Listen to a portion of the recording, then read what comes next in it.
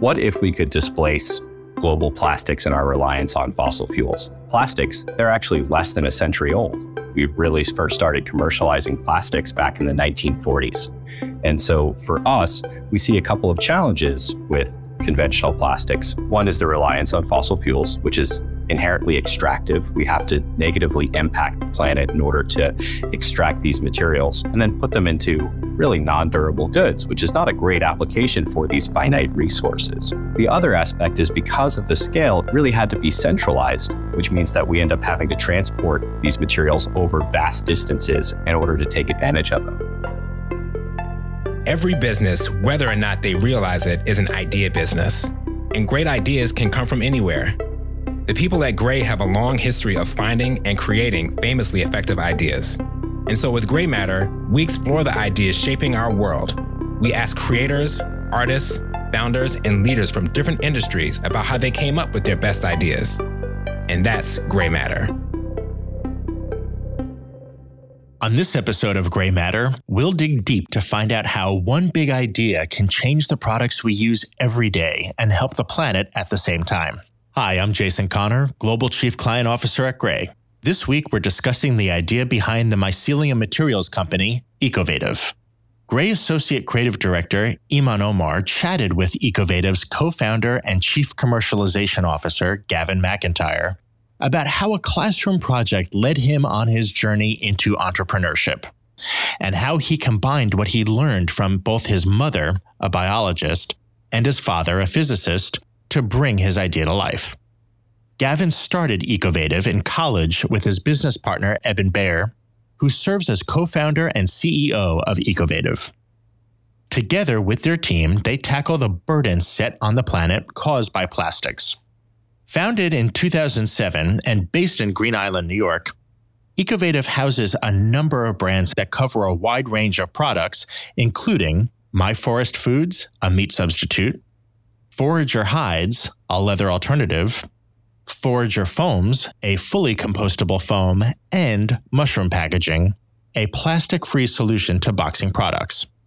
In 2014, the material was used in a brick form in a 40-foot tower on view in New York through MoMA. And in February 2020, furniture giant IKEA committed to using Ecovative technology in their packaging.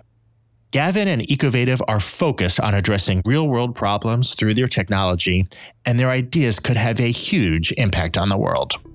This is Gavin McIntyre. Big what if that we were looking at was what if we could decentralize manufacturing? So what if we could bring local farms to grow materials rather than requiring all of these high embodied energy processes and inherently environmentally negative impacts by delivering high quality, high performing materials that can allow us to maintain our quality of life while reducing our reliance on fossil fuels. How long have you been interested in this? Can you tell me about how a background in mechanical engineering led to this?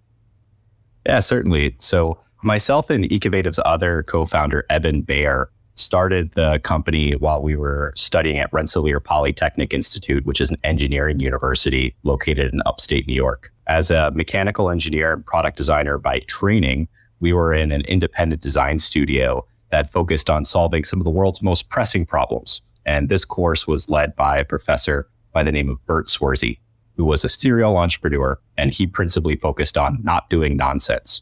So he focused us on not designing the next widget or an iPhone, but rather finding some real world problem that could be addressed with a technological solution. So in that classroom, the problem that we identified was the ubiquity of plastics, and principally single-use plastics.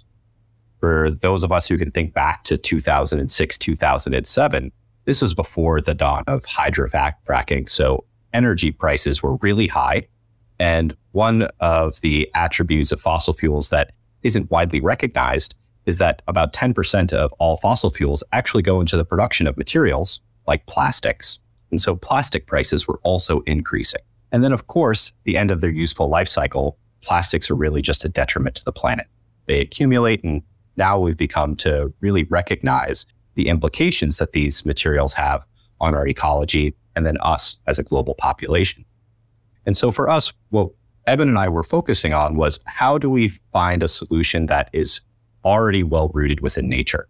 And for that, we look to mushrooms. And you might ask yourself, well, why mushrooms? Well, mushrooms in nature are the recycling system. So mushrooms are very adept at taking leaf litter and coarse woody debris and transforming those materials into the mushrooms you may find on the forest floor or growing out of the side of a tree. Well, our aha moment was taking a look at fungal biology, mushroom biology, and identifying, well, there's this really rapidly growing component of mushrooms. It's known as mycelium, which is in essence the root structure of mushrooms, the vast network of mushroom tissue you don't see because it's actually underneath the forest floor or inside of the tree, and employing that as a natural adhesive or glue to grow rather than manufacture in a conventional sense, the next generation of materials. And so within the classroom, we were armed with a small budget where we could buy mushroom cultures off the internet from conventional mushroom growers. And we started to grow our own materials, basically in our dorm rooms, underneath our beds and in our closets, to really demonstrate that we could create a material that had properties very similar to conventional plastic foams was the focus at the time.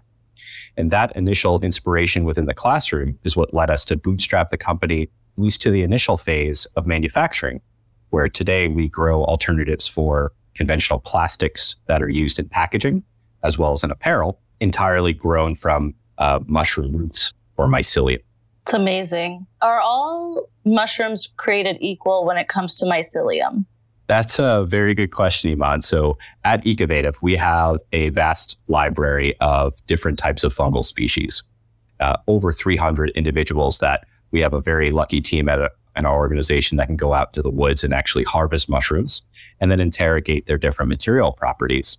And to answer your question directly, not all mushroom species behave the same. And so we select an individual mushroom variety depending on the material properties we're looking for. And I'll give you a couple of examples. So one of our product lines is actually in food. So we grow an alternative to conventional pork bacon that's grown from gourmet oyster mushroom mycelium. Oyster mushrooms you may be familiar with. You can go to the grocery store and then find them pretty commonly throughout North America.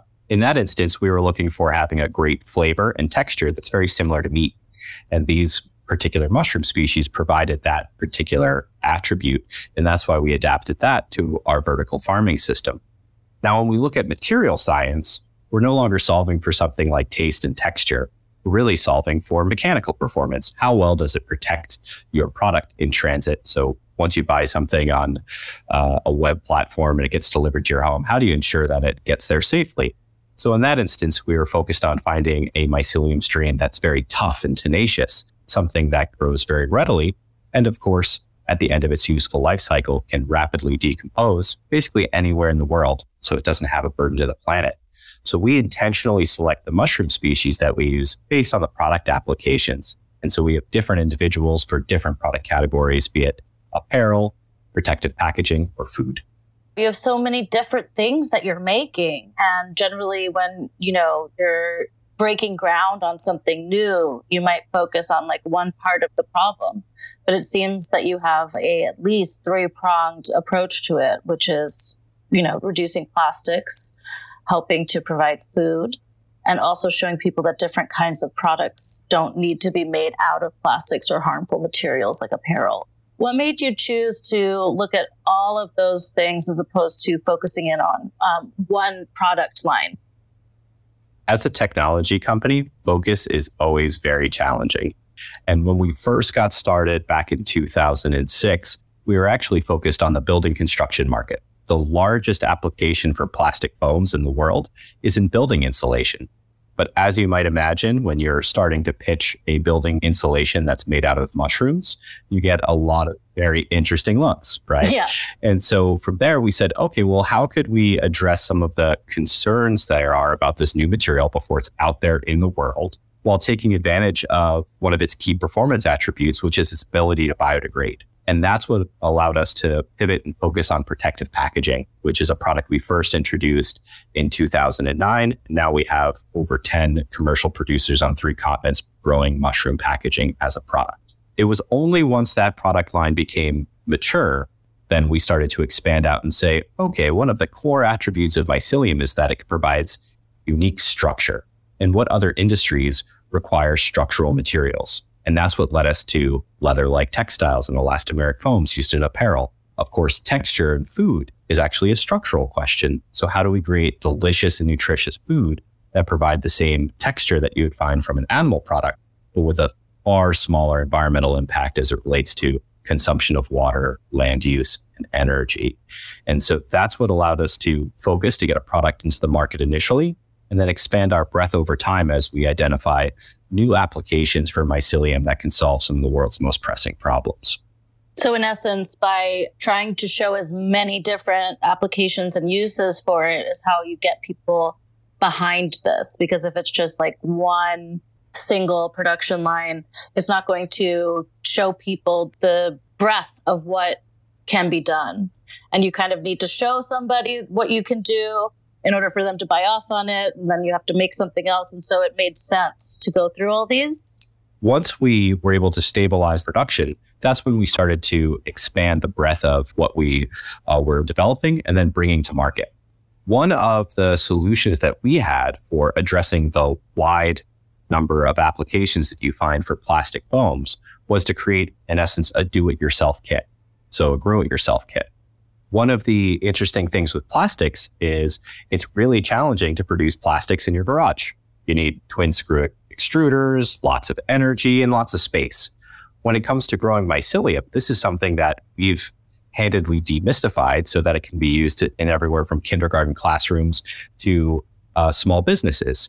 And that has allowed us to encourage others to explore other markets that we might not directly serve, but we can provide them with the raw materials to do so. And so some examples of that include everything from surfboard cores to decorative items, different acoustic tiles that might be good for a home office as an example, or interesting light fixtures. And then we even have a business partner based in the Netherlands that grows compostable coffins. Wow.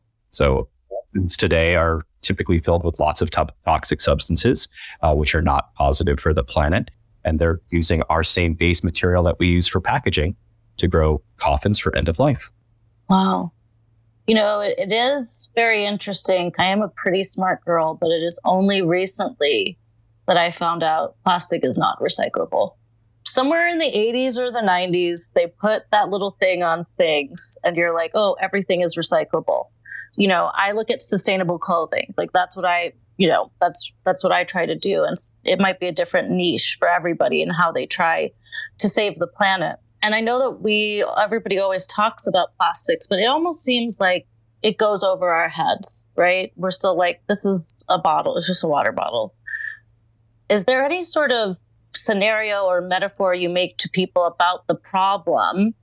How would you explain like the kind of existential crisis and environmental crisis of plastics to people? Yeah. So when I think of plastics, I really like to think about first, where do they come from? So I do believe that people understand that petroleum is something that is sourced from the planet. And generally speaking, most recognize that this is a finite resource that is becoming increasingly more challenging to source. We're going to more and more exotic locations in order to get fossil fuels that we use to heat our homes and to power our vehicles. But these fossil fuel resources are also what spur plastics today. Really, plastics were created as a way to valorize byproducts of the fossil fuel industry. So before plastics, this was in essence a waste stream of the petroleum that was used to fuel our vehicles. The other thing to consider about plastics is typically when we talk about landfills or recycling, once it goes in the bin, it's out of sight, out of mind. And it's really challenging to visualize what that means here in the United States because we do silo these materials off into different locations. And I'd say the most impactful visualization of plastics first came in the 2015-2016 period, where we first saw the dawn of microplastics and the realization that these materials do degrade into smaller pieces in our environment and then make their way into our food system. And there are lots of compelling images that demonstrate that.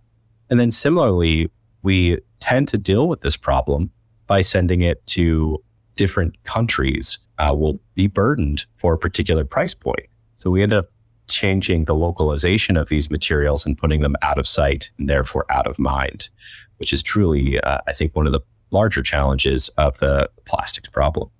Now, we've talked about a lot of in-depth stuff, and I want to talk about something fun.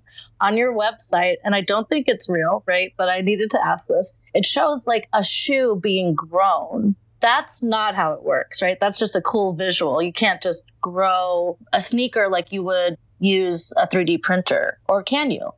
It depends on the product that we're producing.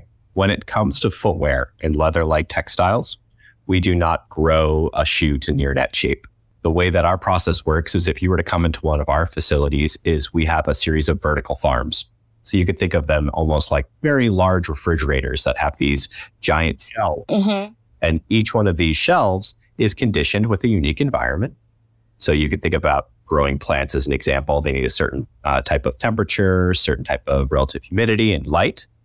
Mushrooms are similar, but they have different environmental requirements. So different temperatures, different humidities, and they don't require light to grow, which is one of the really interesting components. In that instance, we grow large sheets of material.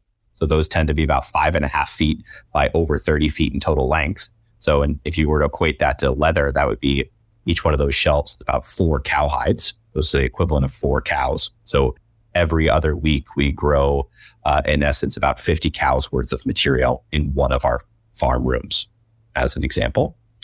Those materials go to a tannery. So today we work with one of the best in class tanneries from a sustainability perspective, Eco Leather, which is based in the Netherlands.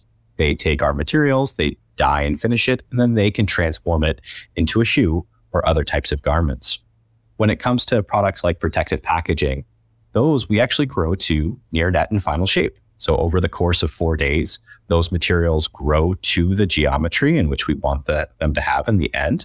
And at the end of the growth point, we harvest them in their final shape. So we don't have to put any additional labor or process steps into creating that product. And it moves fast. Yeah, so for our applications within leather-like materials, those materials grow over the course of 9 days. Our protective packaging products grow in just 4 days. That's one of the benefits of filamentous fungi, is that they lend themselves quite nicely to industrial technology. One of the closest relatives to filamentous fungi like mushrooms is actually yeast, which is used in brewing everything from beer to pharmaceuticals and lots of other things. And so these are industrially scaled processes that all occur within a very short period of time. Fungi are good at doing this because they grow exponentially. So 1 cell becomes 2 cells, becomes 4 cells, becomes 8, so on and so forth. And that doubling effect happens very quickly as long as there's enough nutrition. And so part of our job is identifying the best nutrition for the mycelium strain that we're trying to grow. And so we actively work with farmers to identify different byproducts of the agriculture or forestry industry, and then design the mixture of those materials for the mushroom species that we're trying to grow, focusing on growth rate and, of course, product quality. Just research into mushrooms medicinally, what you're doing, all of this makes me feel that maybe mushrooms are smarter than we are. Maybe mushrooms can save us. My sister drinks like mushroom tea every day. Are mushrooms smarter than our bodies? Scientific term for the study of fungi is what's known as mycology. Mycology is really an understudied field as it relates to other forms of biology. Like we study human sciences, we've studied botany and plant sciences for hundreds of years, but the kingdom of fungi is really untapped, and there's a lot of potential there for new medications, as it may be, or all the way through to materials and new cropping systems that we might use to feed our planet in the future. And I think now we're starting to pay more attention to this untapped kingdom so that we can start to bring new products and new solutions to our planetary population. It really could be a generational shift for everybody if we all knew this information and it was disseminated to us the way that you are telling me. I can't imagine why, but do you have any critics, and what are their criticisms of your idea? Oh, of course. As you scale a new business, and particularly one that's taking on large incumbent industries like the plastics industry, we always see criticisms. Some of the criticisms come around scalability, and we demonstrate our ability to scale just through the products that we sell and the partnerships that we foster in order to bring products like mushroom packaging into new markets. And so we don't do that alone. We do that principally through partnerships with organizations that really know their markets and industries well within their countries. The other aspect is really around the durability. I think there's a lot of question around what it means to be compostable versus biodegradable. There's just a lack of understanding. And so first, compostability doesn't mean that a product isn't durable.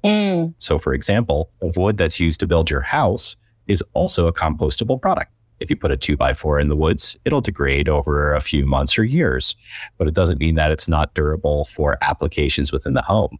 The same is true for mycelium, and it only becomes degraded when you put it into the right plant-based compost pile where the enzymes that bacteria and fungi produce, which are basically the little chemicals that help degrade different types of materials, are present and can degrade these materials rapidly. And I think the key difference here is that you select a material with the intention for the market. So as an example, in packaging, you do not want your product after its useful life in terms of shipping and protecting your product in transit to subsist for decades. That doesn't make sense. And that's obviously what plastics do. And so that's something that you want to be readily disposable and really not have to concern yourself with after you've gotten your product in the mail. Whereas when you think of a building construction product, that's something where you want to put it within your house and ensure that it's durable for decades, because that is something that inherently has to last. And so when you select your material, you select for the intended use. And that really helps draw away from certain criticisms that at least we've come across over time. My understanding is the life cycle of this is an ever circular life cycle. So I don't know how you would really critique that it's not harming our planet and it's something that goes back into our planet to help our planet.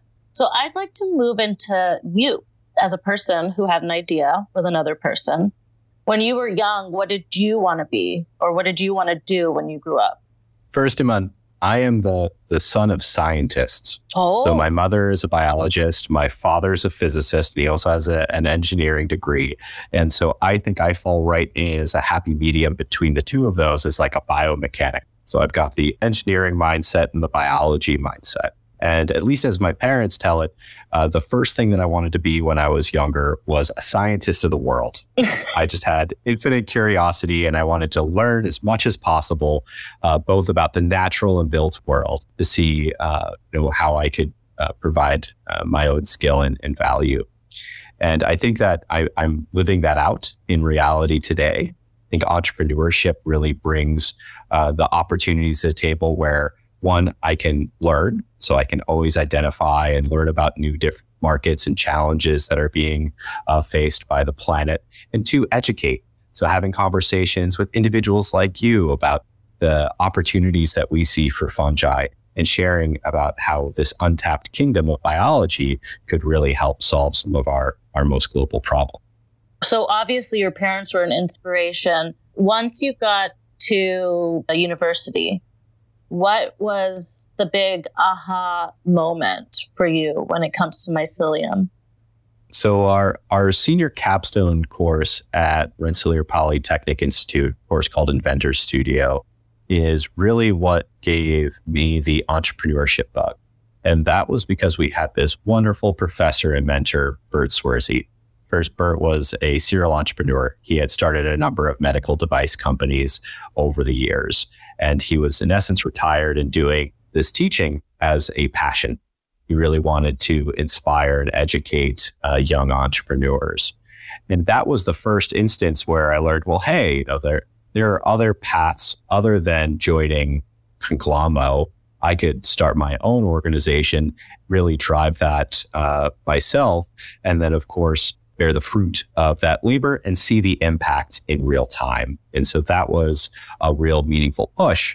But I will say it was really challenging to shift that mindset because, of course, going through a 4-year education, you are thinking about what your next step and journey in life is going to be. And oftentimes it entails joining a different organization. And it was really with Bert's encouragement that he inspired us to take this beyond just a classroom project, to start to develop a business plan and to see how we could get sponsorships through grants and business plan competitions to help spur this idea to something that could be a commercial success.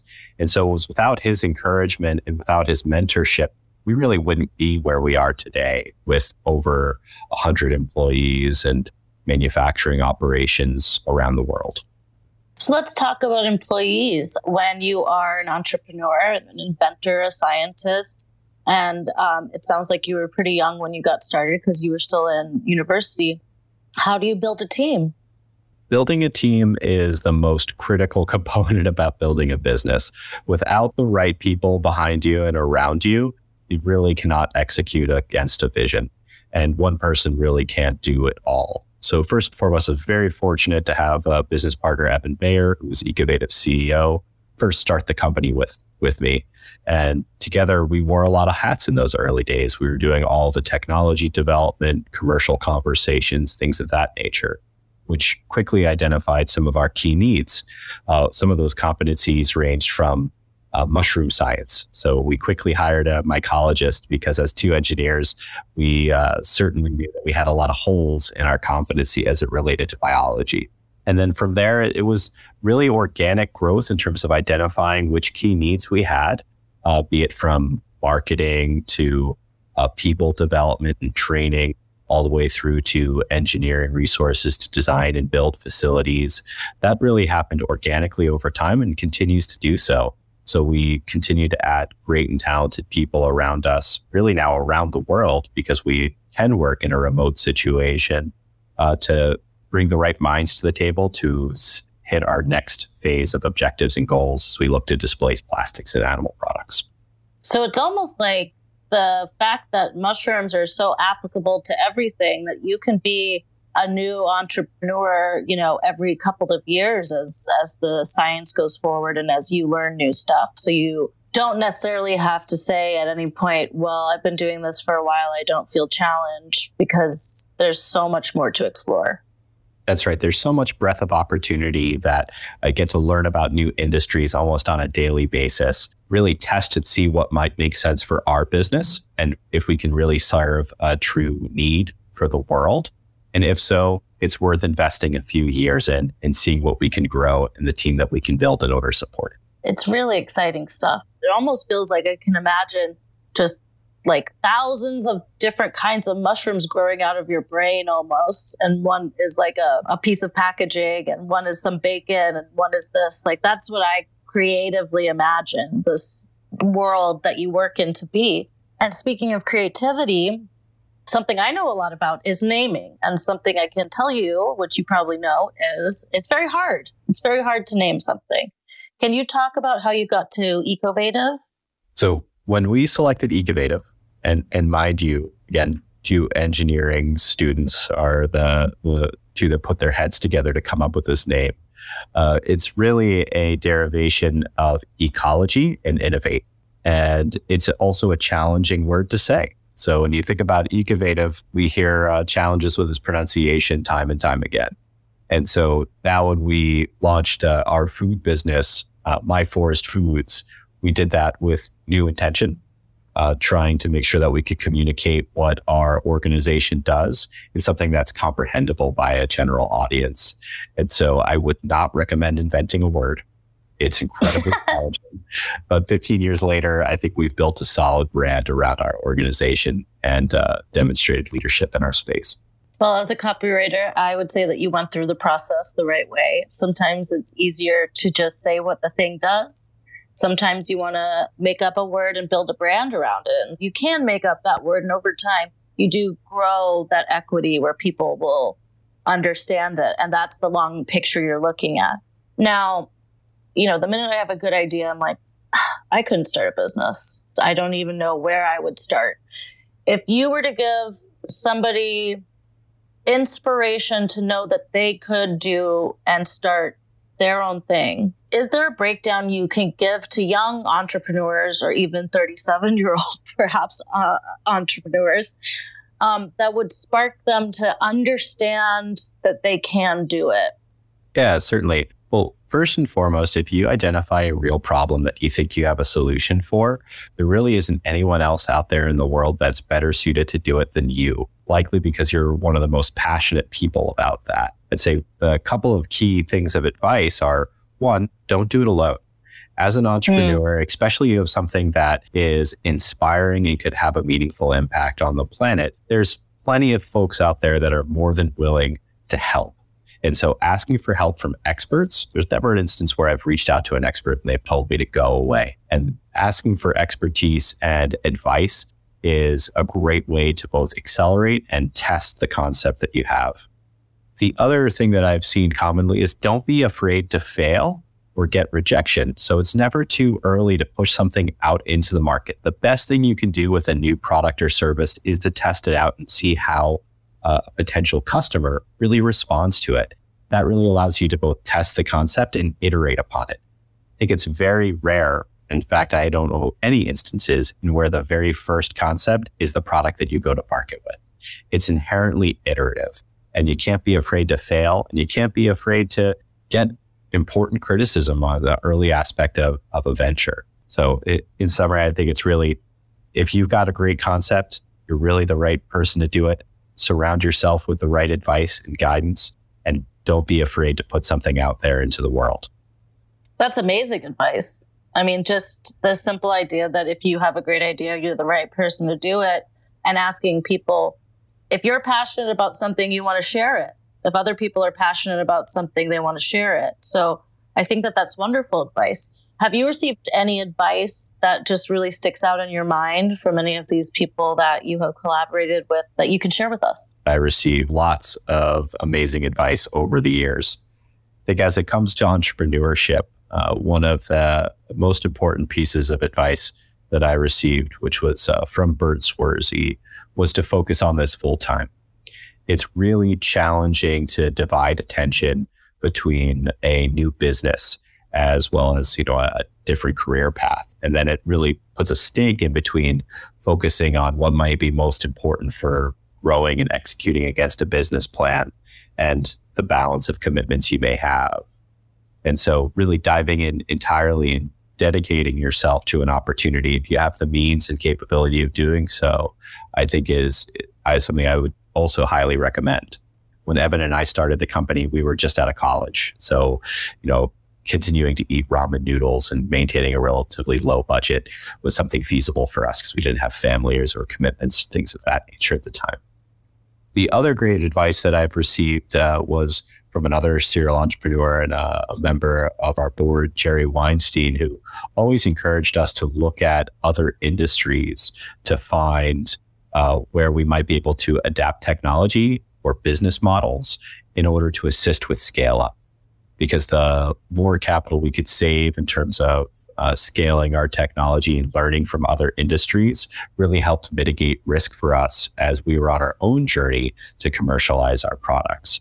And so that's similar to asking for advice, but it's about fostering the right type of symbiotic relationships through your business model and through the greater business community. Another thing we can learn from mushrooms and mycelium. I don't eat bacon. I was raised Muslim. I'm not practicing anymore. But everybody's always trying to push bacon down my throat, and I will not. One thing, it upsets my stomach. It might be psychosomatic. What is the overall feedback from bacon lovers on your bacon? Yeah, so bacon lovers have given us resoundingly positive feedback about our My Bacon strips, which are not animal-based. So they're entirely vegan and grown with just 6 simple ingredients. Oyster mushroom mycelium is the primary ingredient, and it cooks just like bacon, though you, of course, wouldn't have experience with that. It has no fuss cleanup and has a great taste and mouthfeel that most would come to expect from bacon. And so, Iman, I'd love to send you a pack of our bacon. So the first bacon you ever have is mushroom bacon, if you're down for that. And I know bacon lovers would not lie to you because these people are crazy for bacon in the world. So if you're getting that kind of feedback, maybe I can taste bacon and understand, or at least taste it and say, you guys maybe could calm down. There's lots of other things that are also very good. But yeah, I would love to try it out. When we were doing our product testing, first we got great feedback around our bacon. And the other side is when we asked people what's preventing them from being a vegetarian or flexitarian, it either came down to one of two things. It was either bacon or cheese. And so we focused on bacon as the unmet need in the market. It's cheese and buffalo wings for me. I think those would be the two hardest things to give up. Holy smokes, I might have to try some of the My Bacon. Gavin is so smart and sounds like such a fun guy. Sorry, I had to. Iman, what was the most interesting thing you learned about Gavin during this conversation? I think that it's always interesting, especially for somebody like me who likes to learn things, to find that they have a huge gap in knowledge. So I think the most interesting thing is finding out how much I didn't know about plastic and what you can replace plastic with and how much that can actually affect our future and help our environment. I was really excited by all of the things that he taught me because it really seems like the possibilities could be endless and that there could be a solution to some of the problems that we face. That's great. Tell us how our folks can learn more about Gavin and Ecovative.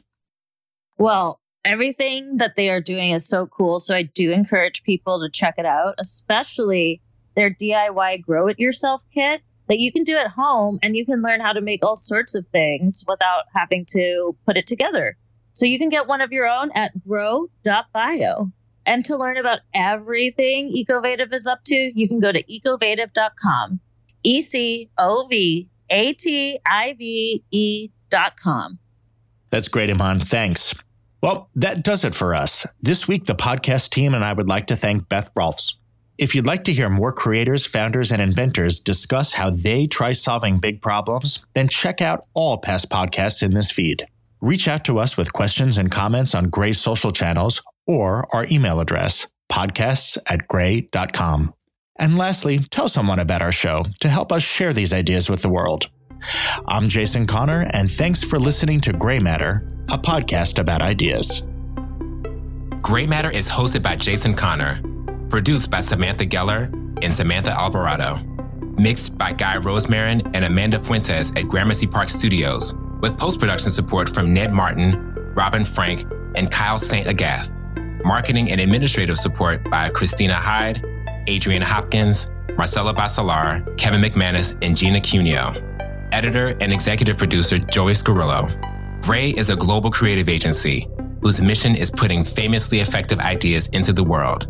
Check out more at gray.com.